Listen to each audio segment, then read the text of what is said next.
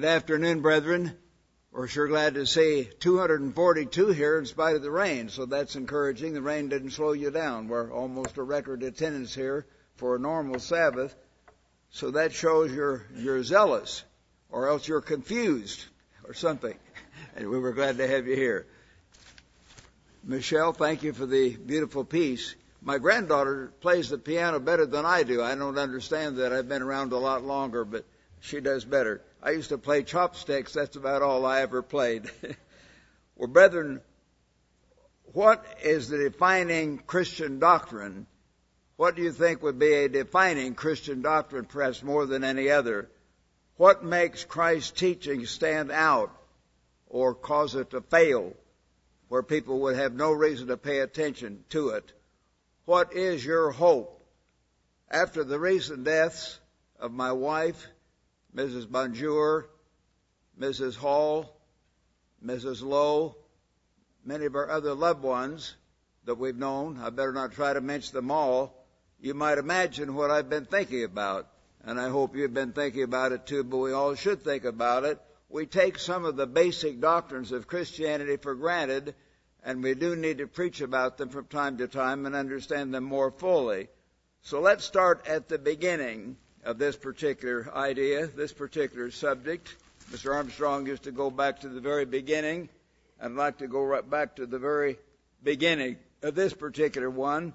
Back in the book of Genesis chapter 1, after making the heavens, the earth, the animals, the plants, everything, and all the animals were created according to its kind, cattle, creeping thing, beast of the earth, each according to its kind.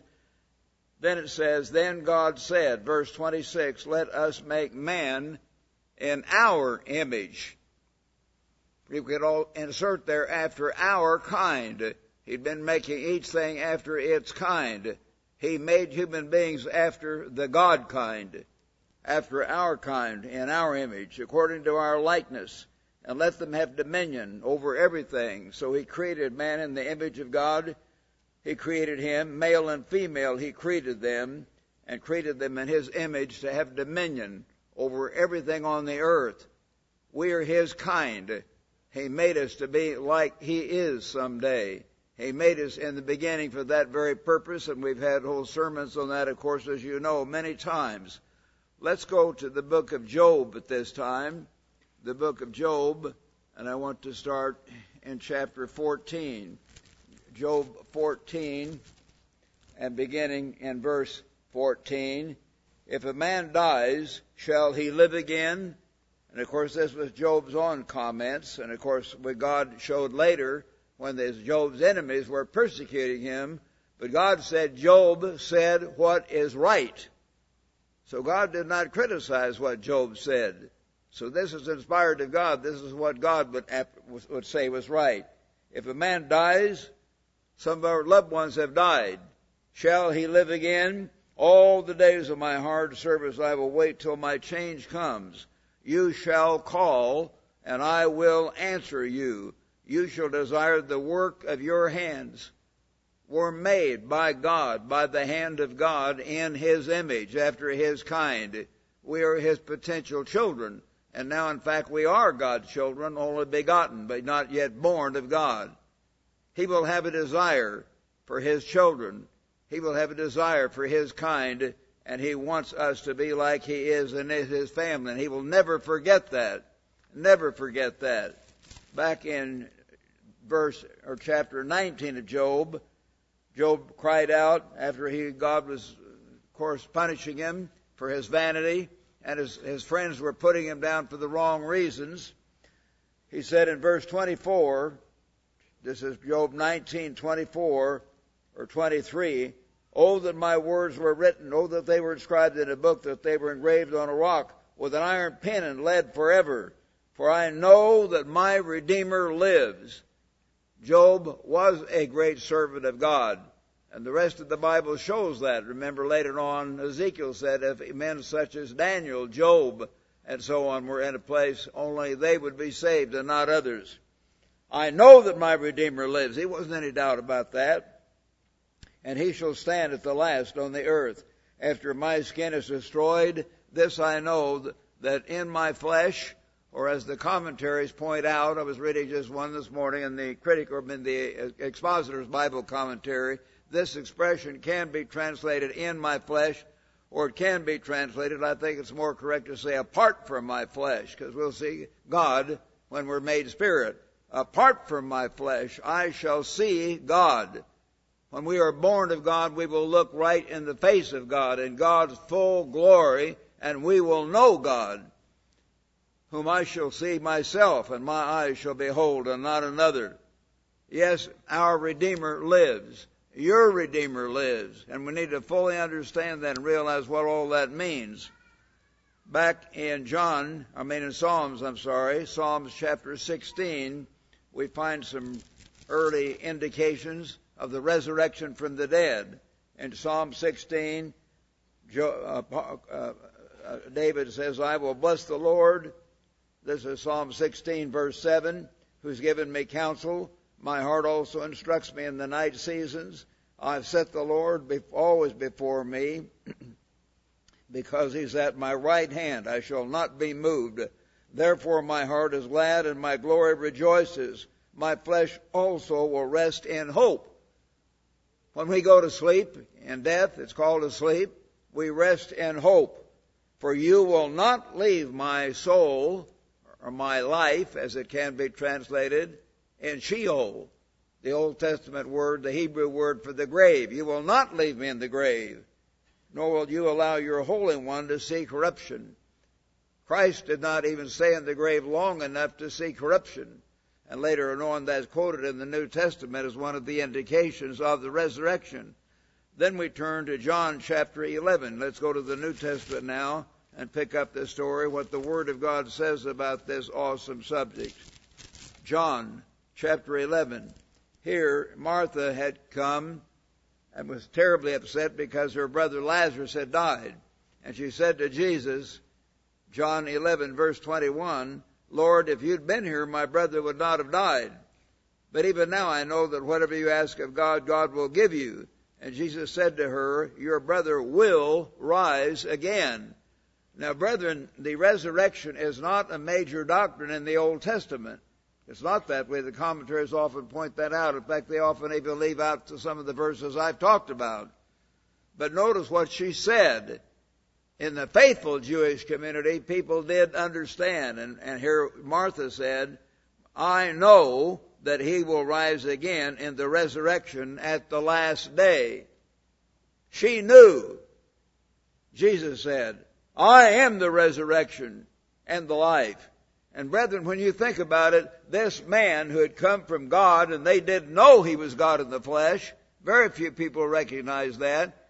Even his own disciples didn't recognize that very much until the very end, and sometimes some of them still didn't get it until after the Holy Spirit came. They still denied him. They had a hard time. He rebuked them because of their unbelief and hardness of heart, even after his resurrection. I am.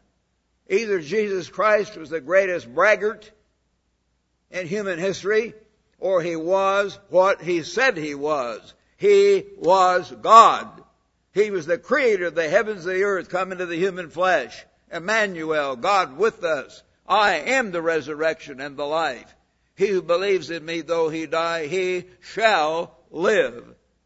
And that's the truth, and that is going to happen. And all of us have got to base our hope on that and know that we know that. And not give up if some of our loved ones die. As I've told you before, my dad used to say, I said before and now I repeat behind. Let's go at it again. I've told you many times over the last several years, as I see our church getting older, some of our brethren, that many of us will die before we get to be 80 or 90 or 100 years old. The vast majority of human beings, even in our civilized Western society, die, unless they die of childbirth or some accident, the vast majority die between age 65 and 85, somewhere in there. Very few live past 85, and not too many die before 65. But most people die within that age range. That's when they die. And we know that that's not some strange thing. If God says you're all going to die at age 70, then all of you would get out your calendar And you'd say 0 minus 10, 0 minus 9, 0 minus, oh, I'm about to fall over. You see what I mean? God doesn't do it that way. He could have done it that way, but based on our health, our heredity, our environment, all the pollutions around us, the bad air, the bad water, all the other stuff we have to put up with, the manufactured foods, and the way we live ourselves, the degree to which we obey the physical laws of God, and many other factors, we will live a little longer, or we will live a little less than 70 years. King David, 3,000 years ago, died old and full of days at age 70. And I'm already 13 years beyond that. So he would say I was very old. And here I am, believe it or not. So we're blessed if we live past age 70. And if a few of us die 3 or 5 years before age 70, that's sad. We hate that. I hate it. As one lady wrote me, and I had hundreds of sympathy cards, and I thank you all for writing those. Many of you did. And you brethren around the world who may be sending this, I'm putting something about it in the Living Church News, but I appreciate it. I've been reading them night after night, including last night. I haven't counted them, I should, but there are undoubtedly around 200 to 300 of them. And I try to read them and appreciate the people that sent them in. And I thank you. But some ladies have said, now I'm all alone. No one is in the house but me and my memories. And that's sometimes the case. When your mate dies, you're all alone. And no one's there but you and your memories. My mother was all alone for 33 years in her widowhood after my father died. Her dearest friend, Mrs. Ditson, Mrs. Troutman, Mrs. Carlson, all the old ladies in my mother's bridge club, they all had their husbands die before they did, and they seemed to want to stay right there where their husband lived for many years, or till they died sometimes, in that same house. They were all alone. They just got used to it. And many of them did not know about the resurrection. They knew about it, but they probably didn't fully understand it and fully believe in it to the degree that you should and I should. We should fully understand it, fully expect it, and have confidence that it's going to take place. So Jesus was talking to Martha, and she said, I know that he will rise again in the resurrection. So the resurrection was known in the last days. Then we find back in Mark chapter 12, if you turn there with me, Mark chapter 12 in your New Testament. Matthew chapter 12. Matthew chapter 12. And in verse 38, some of the scribes and Pharisees were talking to Christ and trying to trap him in various ways. And they said, Teacher, we want to see a sign from you. What, my brethren, was the only major sign that Jesus Christ, the Son of God, gave? He had lots of miracles. I know that. But what was the major sign he gave proving that he was the Messiah? That he was God in the flesh? He answered, An evil and adulterous generation seeks after a sign, and no sign will be given to it except the sign of the prophet Jonah. For as Jonah was 3 days and 3 nights. It's a sign of God. Did the story of Jonah take place? You'd better believe it took place. Here is God in the flesh reciting it as an absolute fact, and not only a fact, but a fact that directly proved he was God. A fact proving that he was the Messiah. He used that part of the Old Testament, validating it, that did happen, absolutely happened. He said, as Jonah was 3 days and 3 nights in the belly of the great fish, the fish may not have been a whale. The Bible never says a whale. That's just a whale of a tale that men have made up. They don't know what kind of fish it was. It is the Creator who made the heavens and the earth, who put the universes out there. They're finding out their whole galaxies they didn't even know about before. Thousands and millions of stars out there. It's awesome that the great God made. Is that God who made all that able to make a special fish? How big is your God? Of course he made that fish. And Jesus Christ said so as one of the very proofs of his messiahship. He said, as Jonah was 3 days and 3 nights in the belly of the great fish, so will the Son of Man be 3 days and 3 nights. Not from Friday night to Sunday morning, like the Protestants and Catholics teach. That's 1 day and parts of 2 others. That's not 3 days and 3 nights. Jesus said 3 days and 3 nights. So will the Son of Man be 3 days and 3 nights in the heart of the earth. So that was a very special way he proved that he was the Messiah. He was resurrected from the dead precisely at the end of 3 days and 3 nights. And we've had Mr. Armstrong's booklet on that, and we need to have our own booklet. I've been threatening to write her. I've asked others to write it. Hasn't happened yet. Maybe we can get it done someday. We need to have our own booklet on the 3 days and 3 nights. Now, let's go at this point to Matthew 27. Matthew 27, brethren. And here we find about Christ's death and resurrection.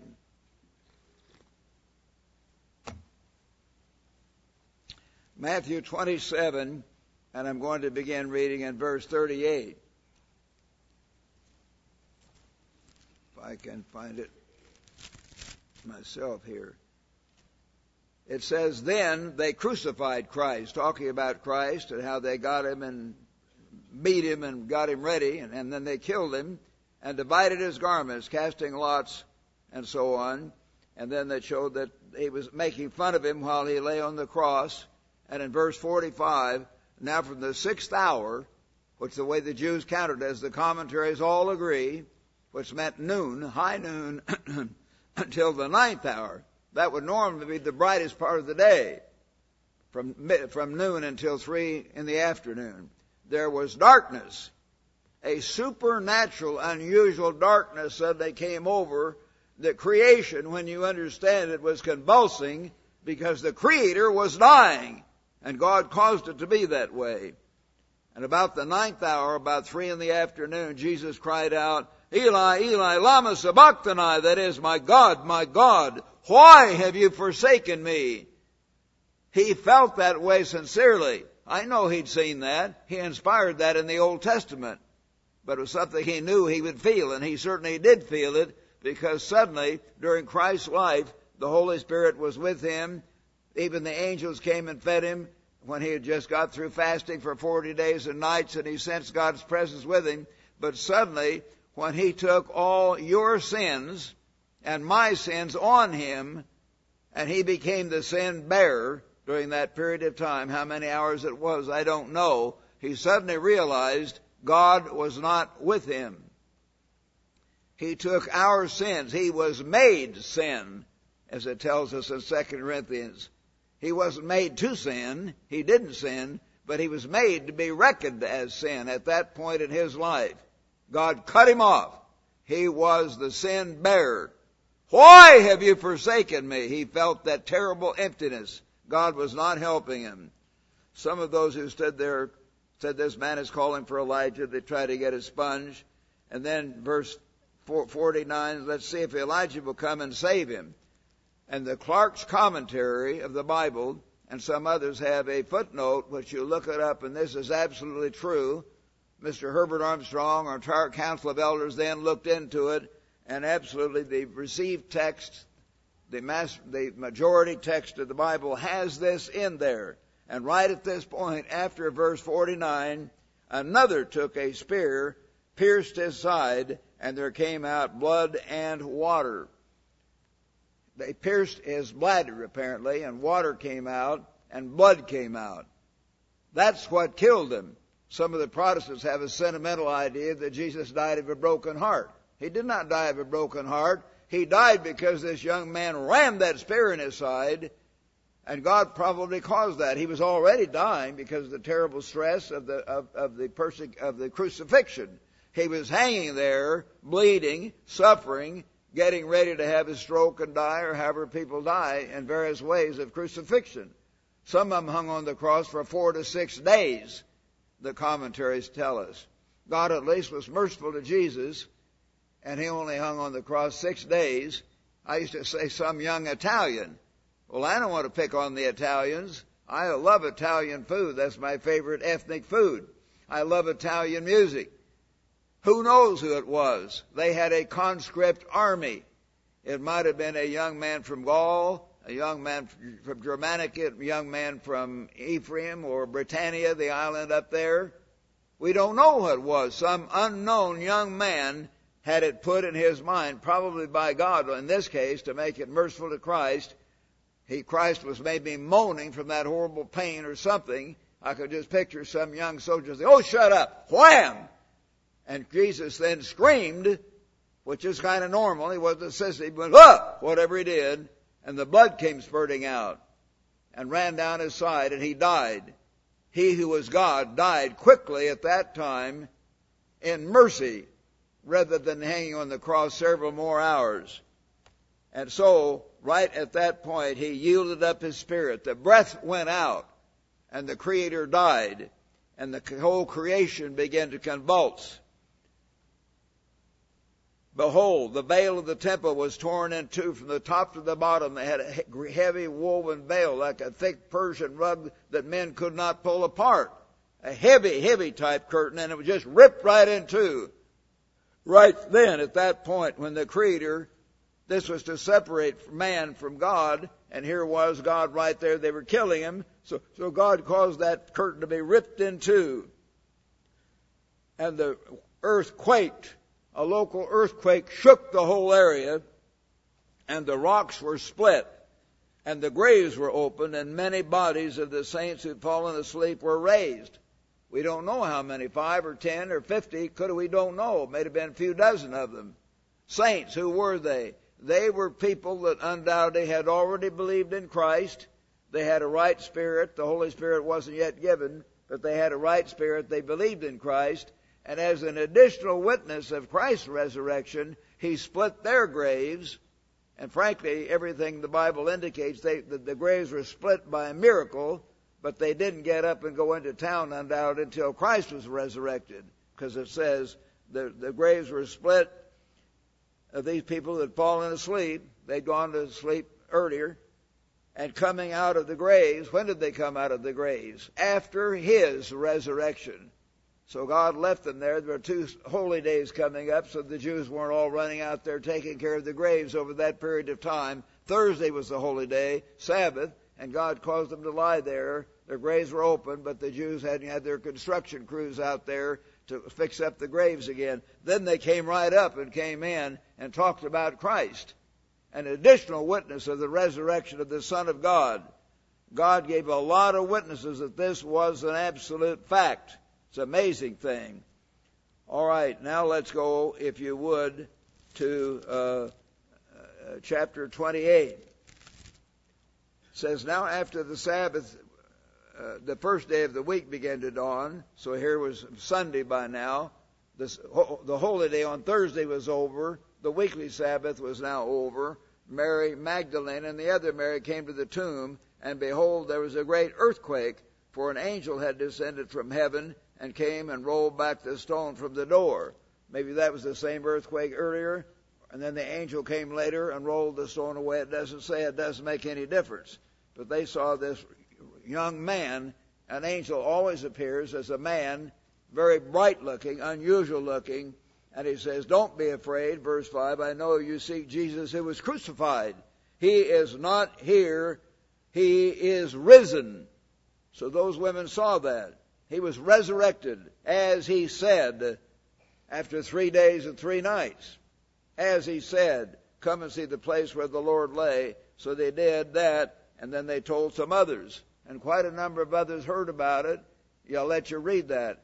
There were 8 or 10 different appearances where Christ would appear to 2 at once, 1 here and there, and then a whole group of them on 2 occasions as they were eating or gathered together. Once over 500 brethren at once, as we'll see in 1 Corinthians 15. Dozens and even hundreds of people saw him personally after he was resurrected. So this was a very great witness that this really happened. Then, what did the early church preach about primarily? I know we've had one confused bunch of people a few months ago was kind of make fun of us because we talked too much about Christ, they said, and we talked about the resurrection from the dead and things like that. Well, what do they talk about in the early church? The inspired Word of God tells us what they talked about. Turn, if you would, to the book of Acts, and let's see what they talked about. We want to go now to Acts, and this is chapter 1, and he says here in Acts 1, verse 1, Luke is writing, who wrote the book of Luke. He says, the former account I made, O Theophilus, of all that Jesus began. The book of Acts shows how Jesus kept right on.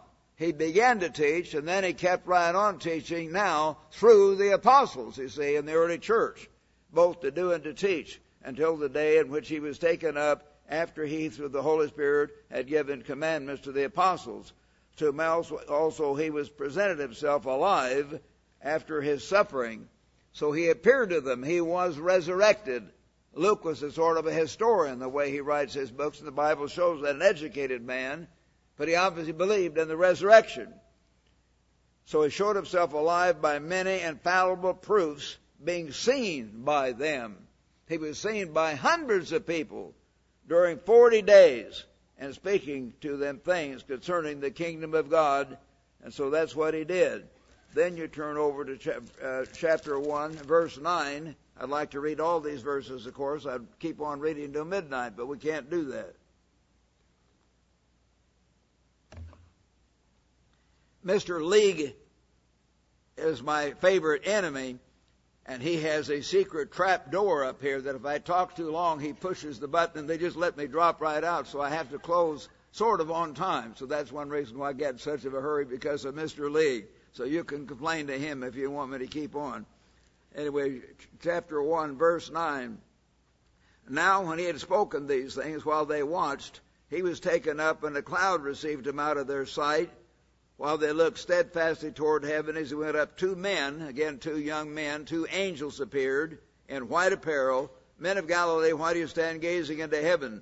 Notice, this same Jesus who was taken up from you into heaven will so come in like manner. Visibly, you will see him as you saw him go to heaven. So then they came back to Jerusalem, of course, rejoicing. And then when they were staying together in this upper room, these men were praying to God for guidance. And then it shows that God guided Peter as their leader to say in verse 21, turn down to verse 21, therefore of these men who have accompanied us all the time that the Lord went in and out from among us, beginning from the baptism of John to the day when he was taken up from us, one of these must become a witness of what? A witness with us of his resurrection. So to be among the 12 apostles, there were other apostles later. Paul and Barnabas were both called apostles, and James, the Lord's brother, who didn't see that or wasn't among the 12, and his brother Jude were both called apostles, and there were probably others as well, certainly indicated, but the original 12, there had to be what? Witnesses who had physically seen Christ after he was resurrected from the dead. They must become a witness with us of what? Of his resurrection. This was the defining event of the church of God. It was the thing they talked about over and over again. I can't begin to read you all the places, but let's get a few of them. Let's go on now to chapter 2. Acts chapter 2, and let's begin in verse 22. Again, I'd like to read it all, but Peter is preaching.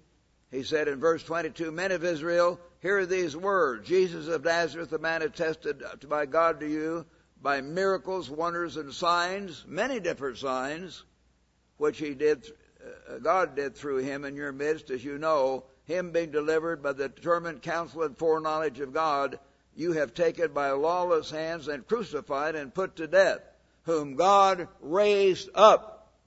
They kept repeating that. He is risen, he is risen. God raised up.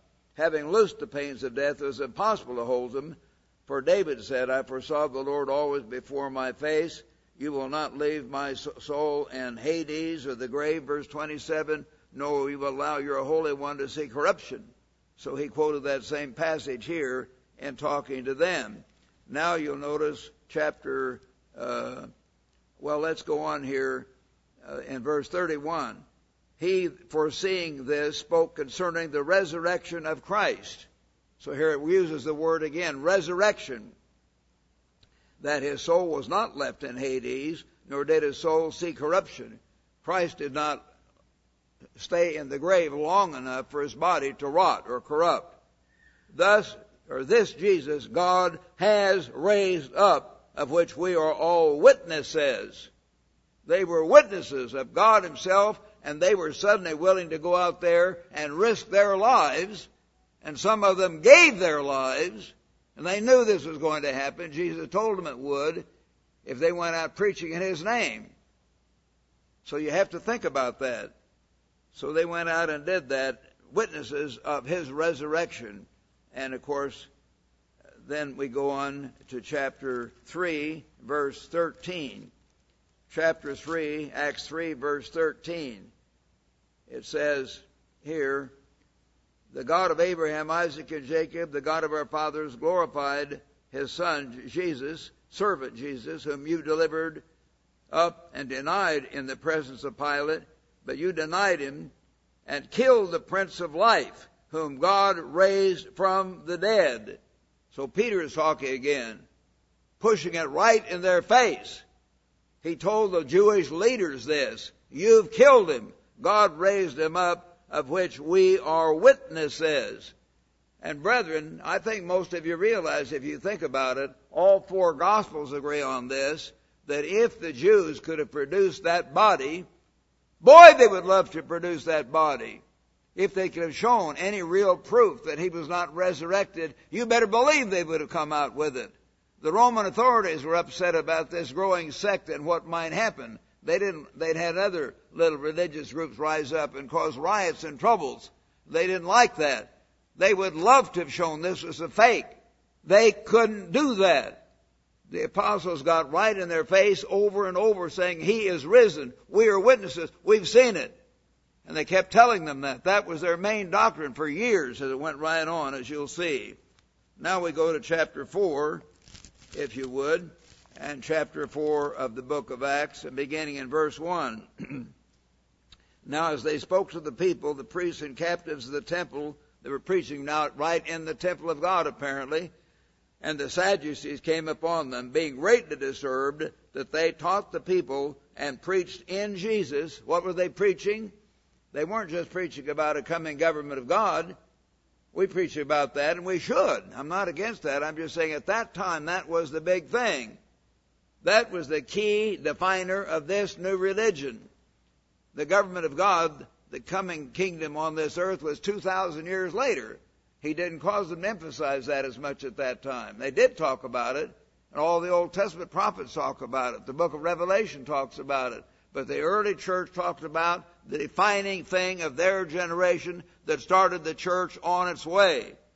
And so they talked about that again and again, and they taught in Jesus the resurrection from the dead. And so these Jews laid hands on them and threatened them.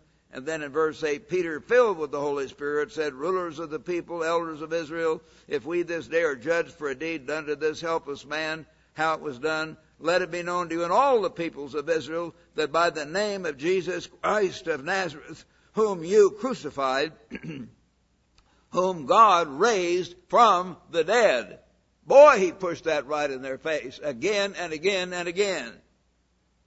God raised him from the dead. By this man, this man stands here before you whole.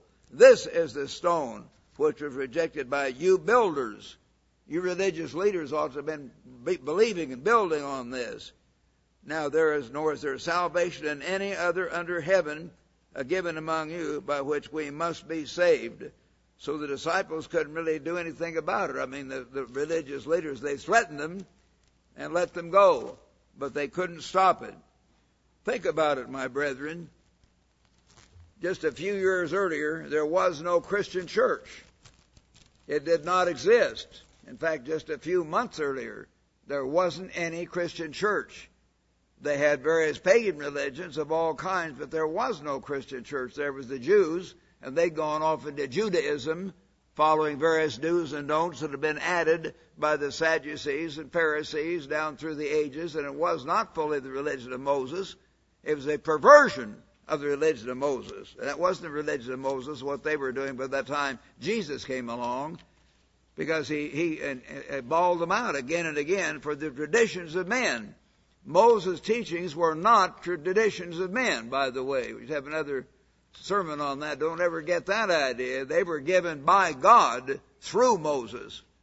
But they were right for that time.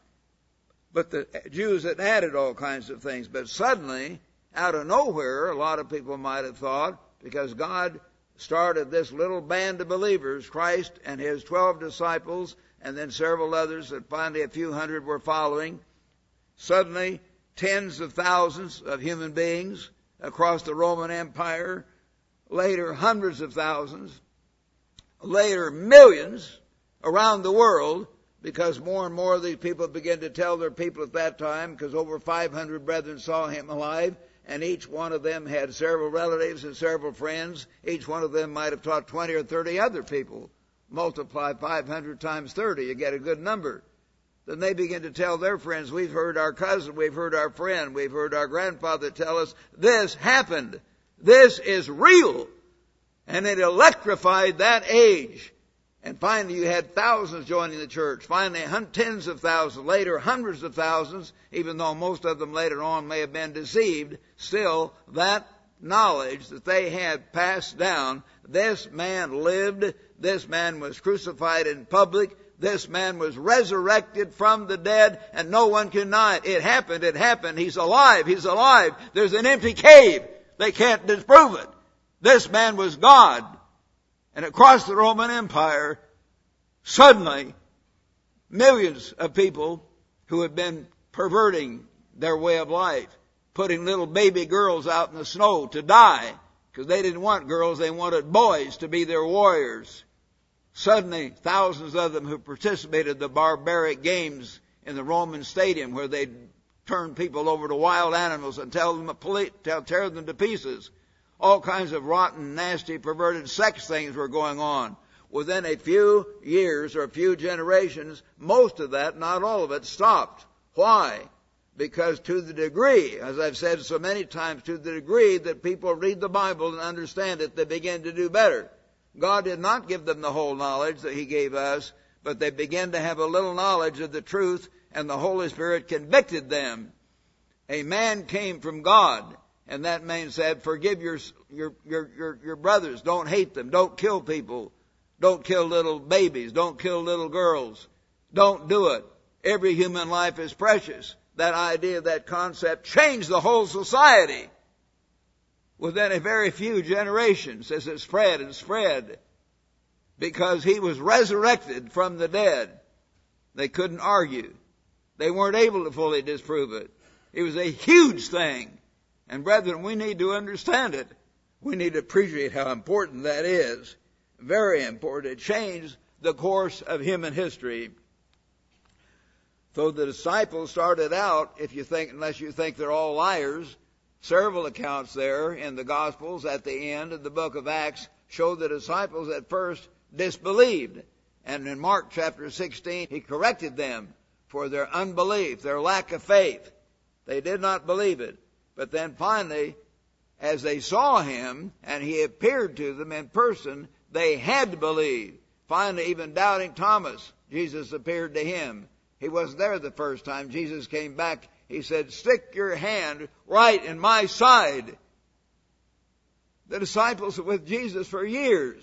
Jesus was standing right there. God allowed him to appear as if he was in the human flesh, appear in that form, and say, stick your hand right in here.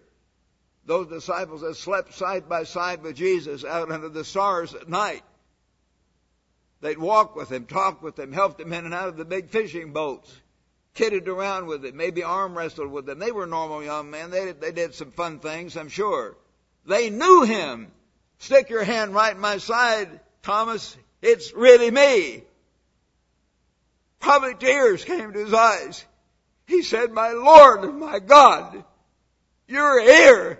I saw you die, and now you're here. You're alive. You've been resurrected. So you do need to understand this. This really happened. And we must never doubt that God came through Jesus Christ and these things happened. Hundreds of thousands of men and women do not have the exultant feeling that these disciples had as they went out. Hundreds of thousands of women, would never have the exultant faith to go out and give their lives if they thought that something was not certain, if they thought that it was not real. They had every reason to check up on this, to talk to their friends who'd seen it, to talk to others, to go around, and they were willing now to die for it as thousands did all over the Roman Empire. So he is risen supernaturally. There is a resurrection from the dead, and that is the defining doctrine of the true church of God. Certainly others are important in different ways. The very laws of God, including the Sabbath day, all kinds of other things. But the doctrine of the resurrection, the Jews did not have that. They had the knowledge of the Ten Commandments in the letter, but no one had this understanding of the resurrection from the dead. Turn now, let's go, if you would, to 1 Thessalonians, brethren. Let's turn, if you would, to 1 Thessalonians, and let's begin here in verse 13.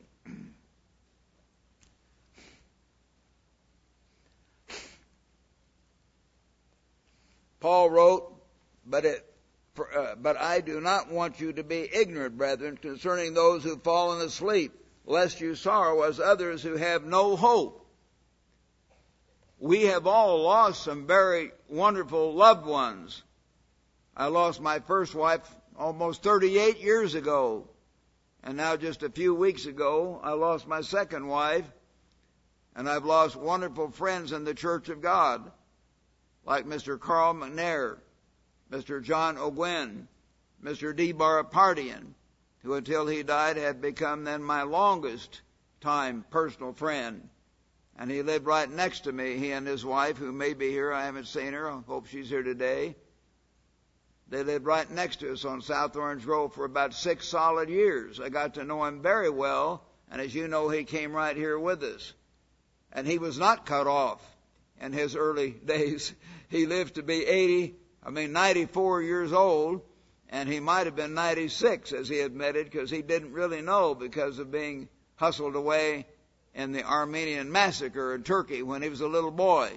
But he was at least 94 years old, a wonderful long life. We will see them again. They will be here because they will be resurrected. And whether you believe it or not, it's going to happen because they walk with God. I want you to know, not be ignorant, brethren, concerning those who have fallen asleep, lest you sorrow as others. We do sorrow, but we do not sorrow as others, in a hopeless attitude.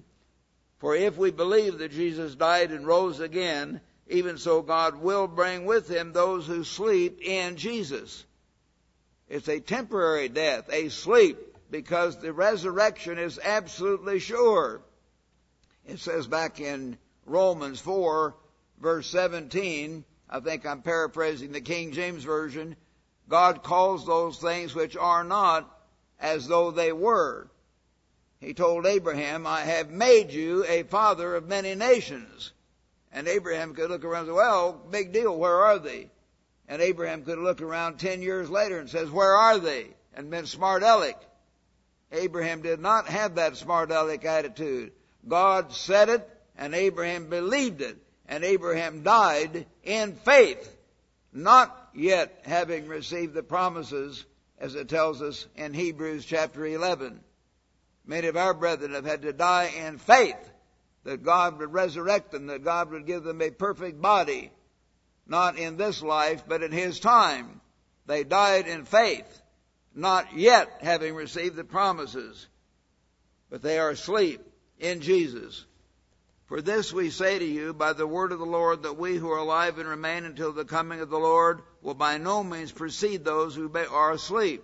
In other words, God in his wisdom, and perhaps a sort of a little bit of mercy or humor, whatever God looks at it, he says, you folks who had to go to sleep first, I'm going to let you come up a little bit ahead. Now, whether they come up a few minutes earlier or a few hours, it's not going to be too big a difference, but they get to come up first. So Mr. Carl McNair and John O'Gwen and my friend D-Bar, they're going to beat some of us if we live right up until Christ's coming. They'll get to come up first. For the Lord himself will descend from heaven with a shout, with the voice of an archangel, and with the trumpet of God. He's going to come back with great power.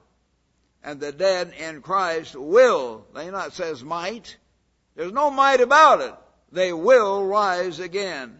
Then we who are alive and remain shall be caught up together with them in the clouds to meet the Lord in the air, and thus shall we always be with the Lord. They will be with Christ wherever he is. Therefore comfort one another with these words. And these words are very, very comforting when you really believe them to the depth of your being. And I hope all of us can learn to do that and have that depth of understanding and that depth of comfort. Now let's turn to Colossians chapter 1, if you would. The first chapter of, Colossians chapter 3. Chapter 3 of Colossians at verse 1. God inspired Paul to write here, if then you were raised with Christ, in other words, raised in baptism out of the baptismal grave, seek those things which are above. Don't have your mind always on the next ball game or the next TV show or the pretty girl down the hall or whoever it is. It's not wrong to do those things, but your main thought should be on the purpose of life, on the kingdom of God. So it says, seek those things which are above. That's what you're primarily seeking for. These other things along the way, it's all right to have a wife or a husband. It's good in most cases. It's all right to have a job and make money. It's good in most cases. It's okay to be interested in sports up to a degree. Don't focus on it too much. How many dollars should you spend, or how many thousands of hours should you spend watching two bunches of young men crash into each other, or some other sport where they're banging on each other's bodies and end up with injured bodies because of it? So seek those things which are above, where Christ is, sitting at the right hand of God. He's sitting there because he was resurrected from the dead. Set your mind, what you're really thinking most deeply about, on things above. Christ is planning the coming government. What will be your job in that government? Will you be over 5 cities or 10 cities? Or will you be a sort of a leader, head of a department at headquarters in the New Jerusalem eventually? Set your mind on things above, not on things on the earth, for you died. And if we've given our lives to God and really meant it when we were baptized, we meant to bury the old self and to symbolically die. The old self is supposed to be dead, not the main force in our life anymore. Christ is to be our main force. He's to live his life in us through the Holy Spirit. You died, and your life is hidden with Christ in God when Christ, who is our life. That's a beautiful expression when you understand it. When Christ, who is our life, appears, then you also will appear with him in glory. Brethren, we're going to have glory beyond what we can ever imagine. Turn back to 1 John, if you would, just before the book of Revelation. 1 John, and let's turn, if you would, here to chapter 3. 1 John 3. The Apostle John said, behold, what manner of love the Father has bestowed on us, that we should be called children of God. Therefore the world does not know us, because it did not know him. Beloved, now, and we all need to understand that and appreciate it, right now we are children of God. I know we don't often think of ourselves that way, but we should. We should walk that way, to honor our Father. A little bit of his very seed, a little bit of his very nature, a little bit of his very Holy Spirit ought to be in us, guiding us, leading us, motivating us. Now we're the children of God. We're only begotten. We'll be fully born at the resurrection. But now are we the children of God, and it has not yet been revealed what we shall be. But we know that when he is revealed, at the second coming of Christ, at the resurrection from the dead, we shall be like him. His voice is like the sound of many waters. It's like thunder, the thunder of God rolling across the plains. His face shines like the sun in full strength. He is God. We shall be like him, for we shall see him right as he is. And everyone, and that means you and me, everyone who has this hope, if we have this hope, real definite hope and faith in the resurrection, purifies himself just as he is pure. Why should we want to be good? Why should we want to live a right, good, clean, pure life? Just because God is an old grandfather figure? No. Because he is the great God of the universe, he really does know what's best, and he is going to give us eternal life and glory and power and majesty and immortality and joy inexpressible if we truly walk with him, if Christ is our life.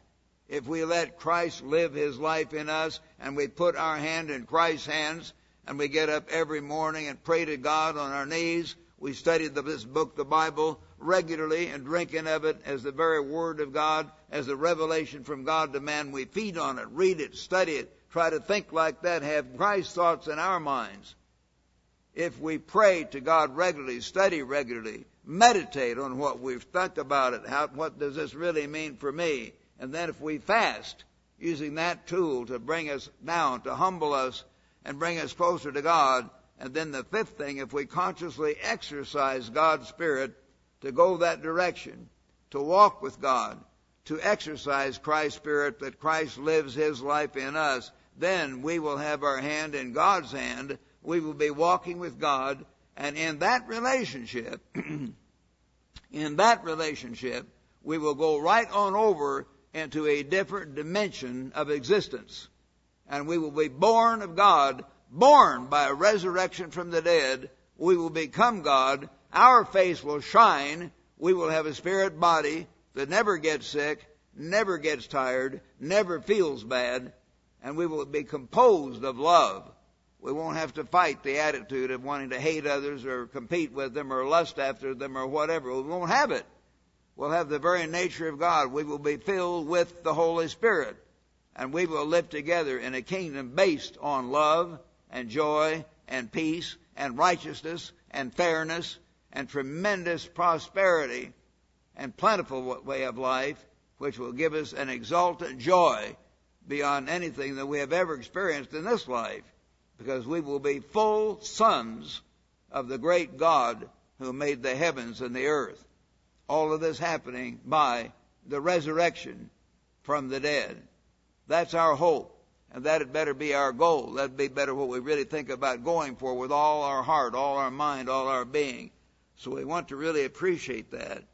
Let's turn now, if you would, to 1 Corinthians 15. 1 Corinthians 15, brethren. And this, as most of you know, is called the resurrection chapter.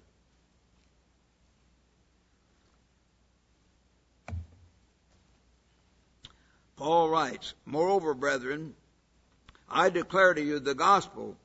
Now, some people say the gospel is just about the coming government of God.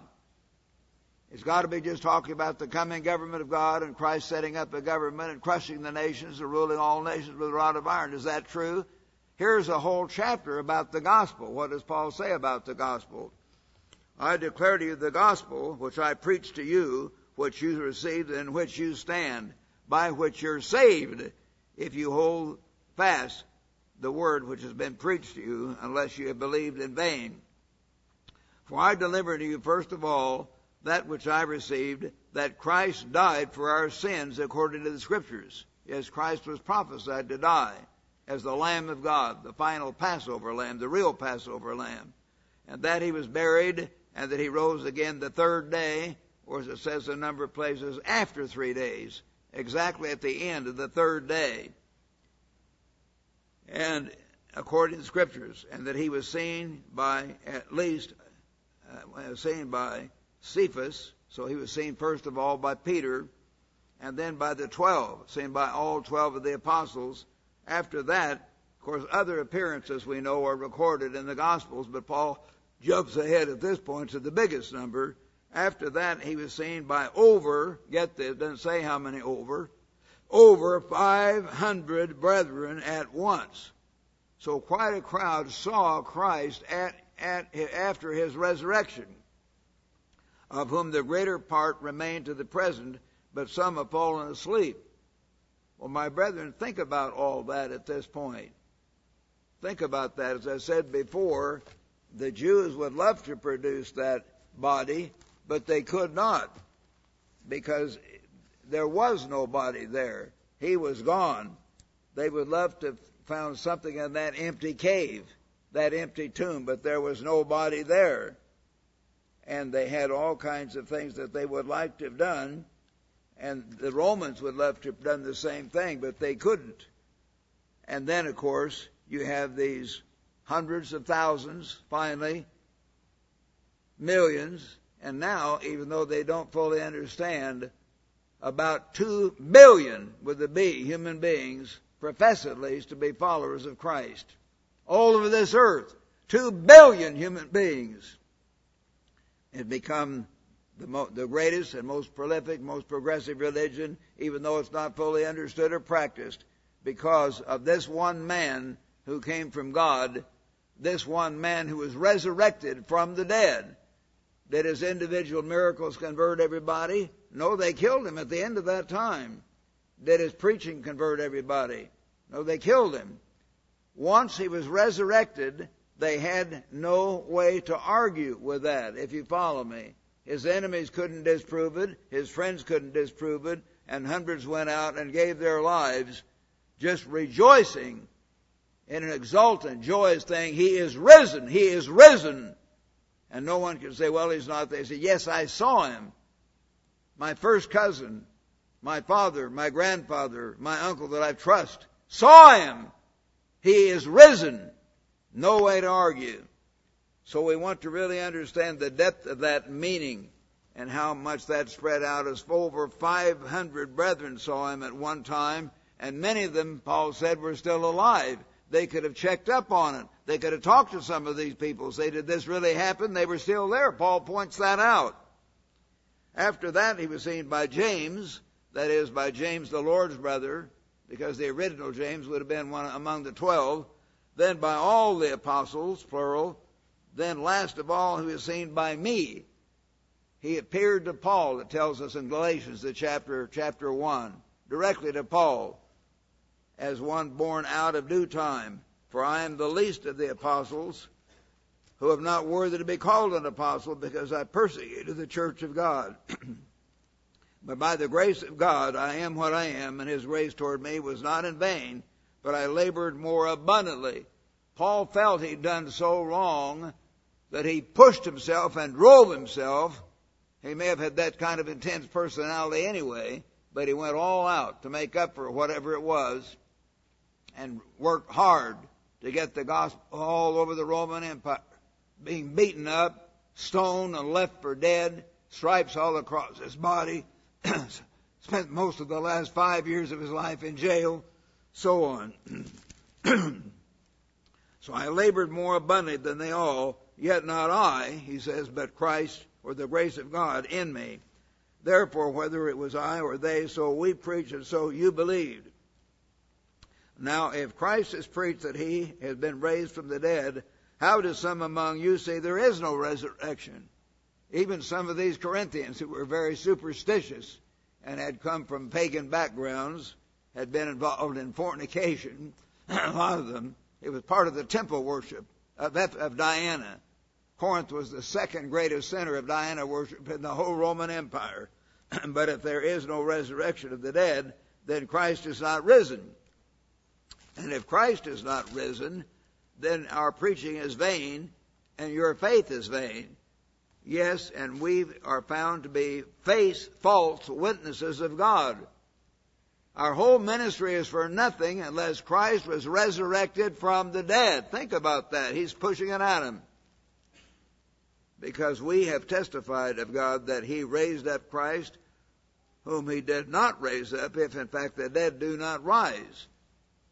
Christ's resurrection, Paul keeps pointing out, indicates our resurrection. Christ's resurrection and Christ's promise of being of resurrection shows we are going to be resurrected just as surely as Christ was resurrected, and as his tomb was empty, so our tomb will be empty. Think about that, brethren. let it encourage you, and think about those whom we loved who are dead. They're not going to stay there. They're just not going to stay there. And if they're dead in Christ and believed in Christ, you say they weren't perfect. Nobody's been perfect. But if they fully believed and had a depth of belief and were faithful, they will be there. And the ones I've named and many others I'm sure will be there.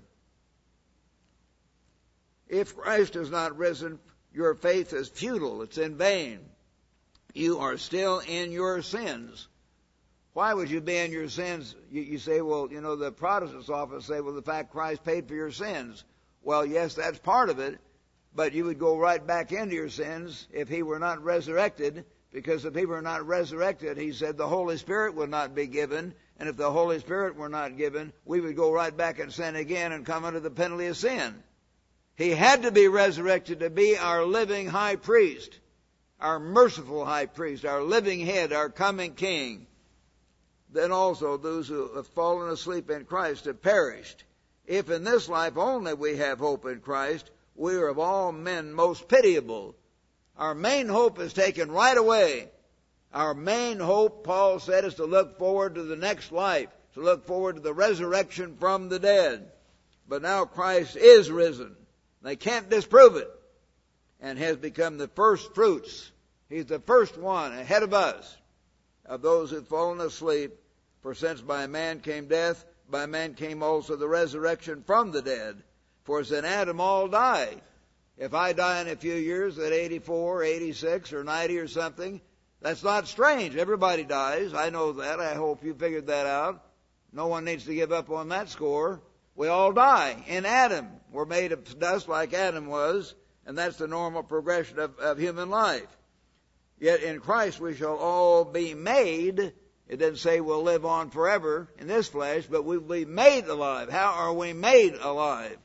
By a resurrection from the dead.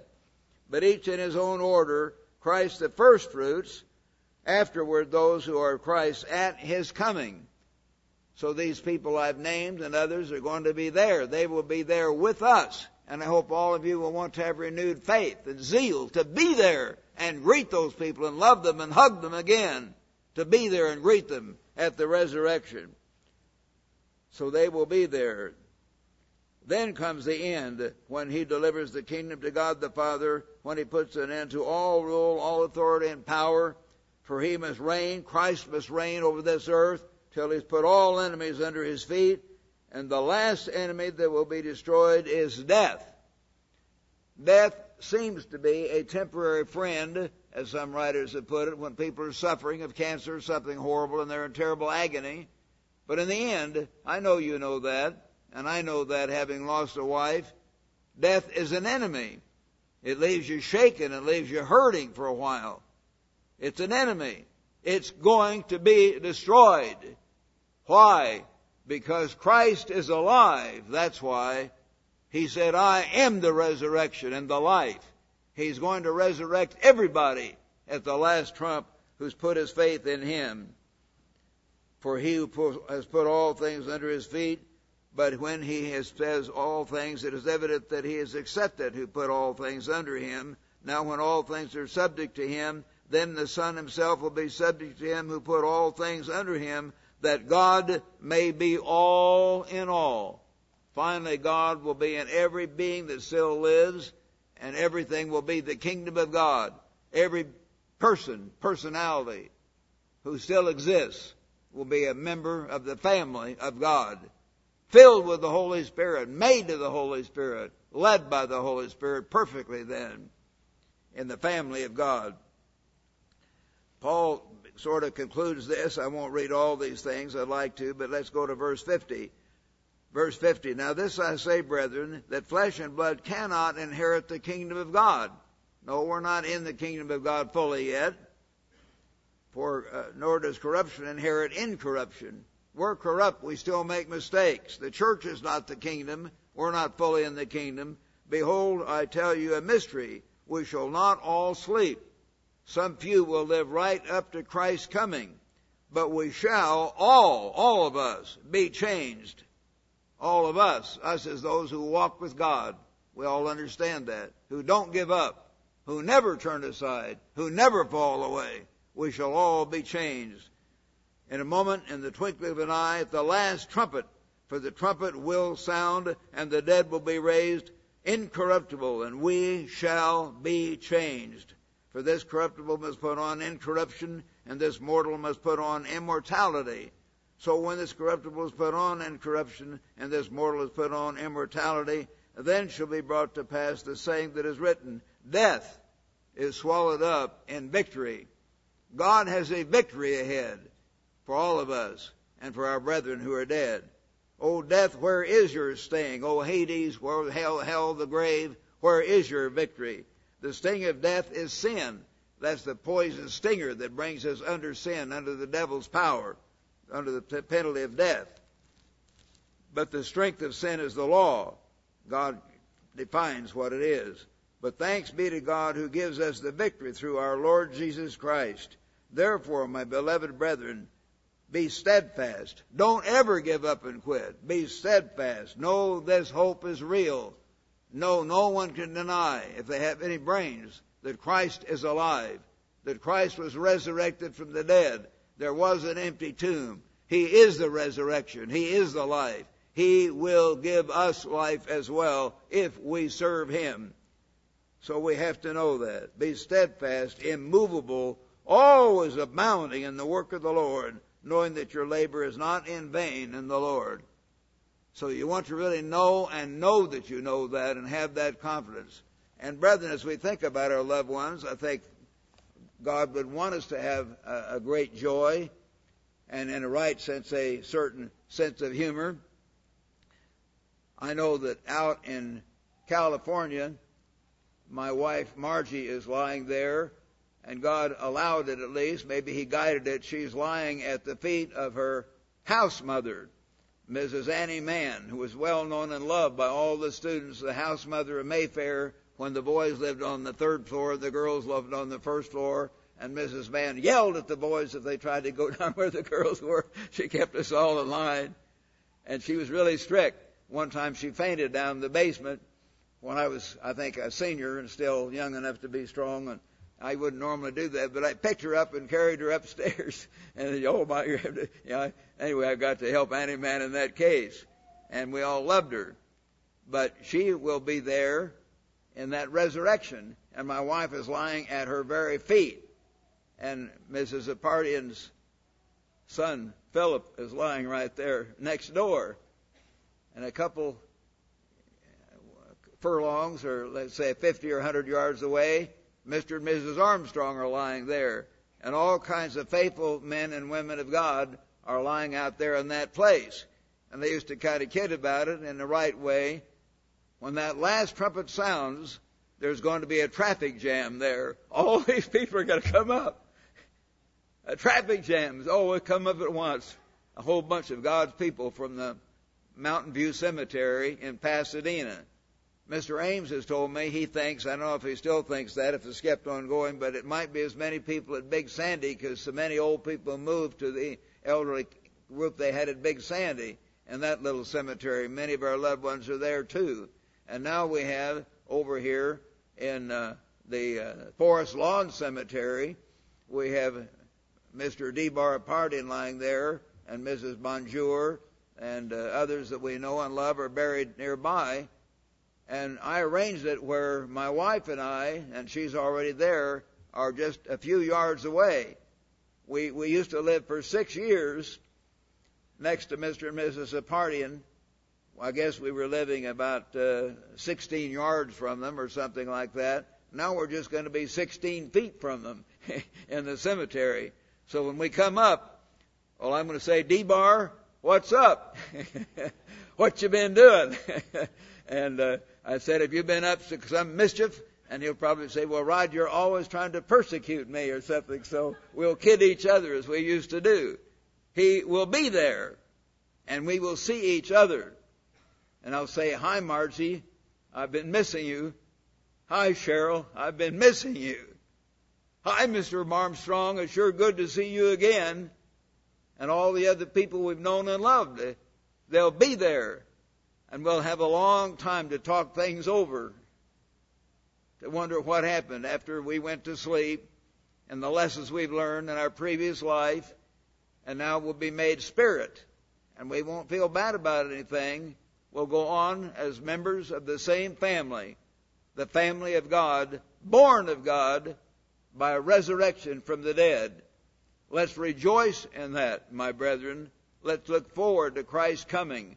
Let's look forward to the last trumpet, and let's give ourselves to God. And as he says here, let's do our part in the work of God to reach out to the whole world to the full extent that we can, so we can help others have that opportunity. So be steadfast, immovable, always abounding in the work of the Lord, knowing that your labor is not in vain in the Lord. We've been part of the greatest work in modern times. Very grateful for that. The greatest work at the very end time, not greater than Mr. Armstrong's work, but a continuation of it. And we can be very grateful for that, and thank God we have this opportunity. So let's look forward in a special way to the resurrection from the dead.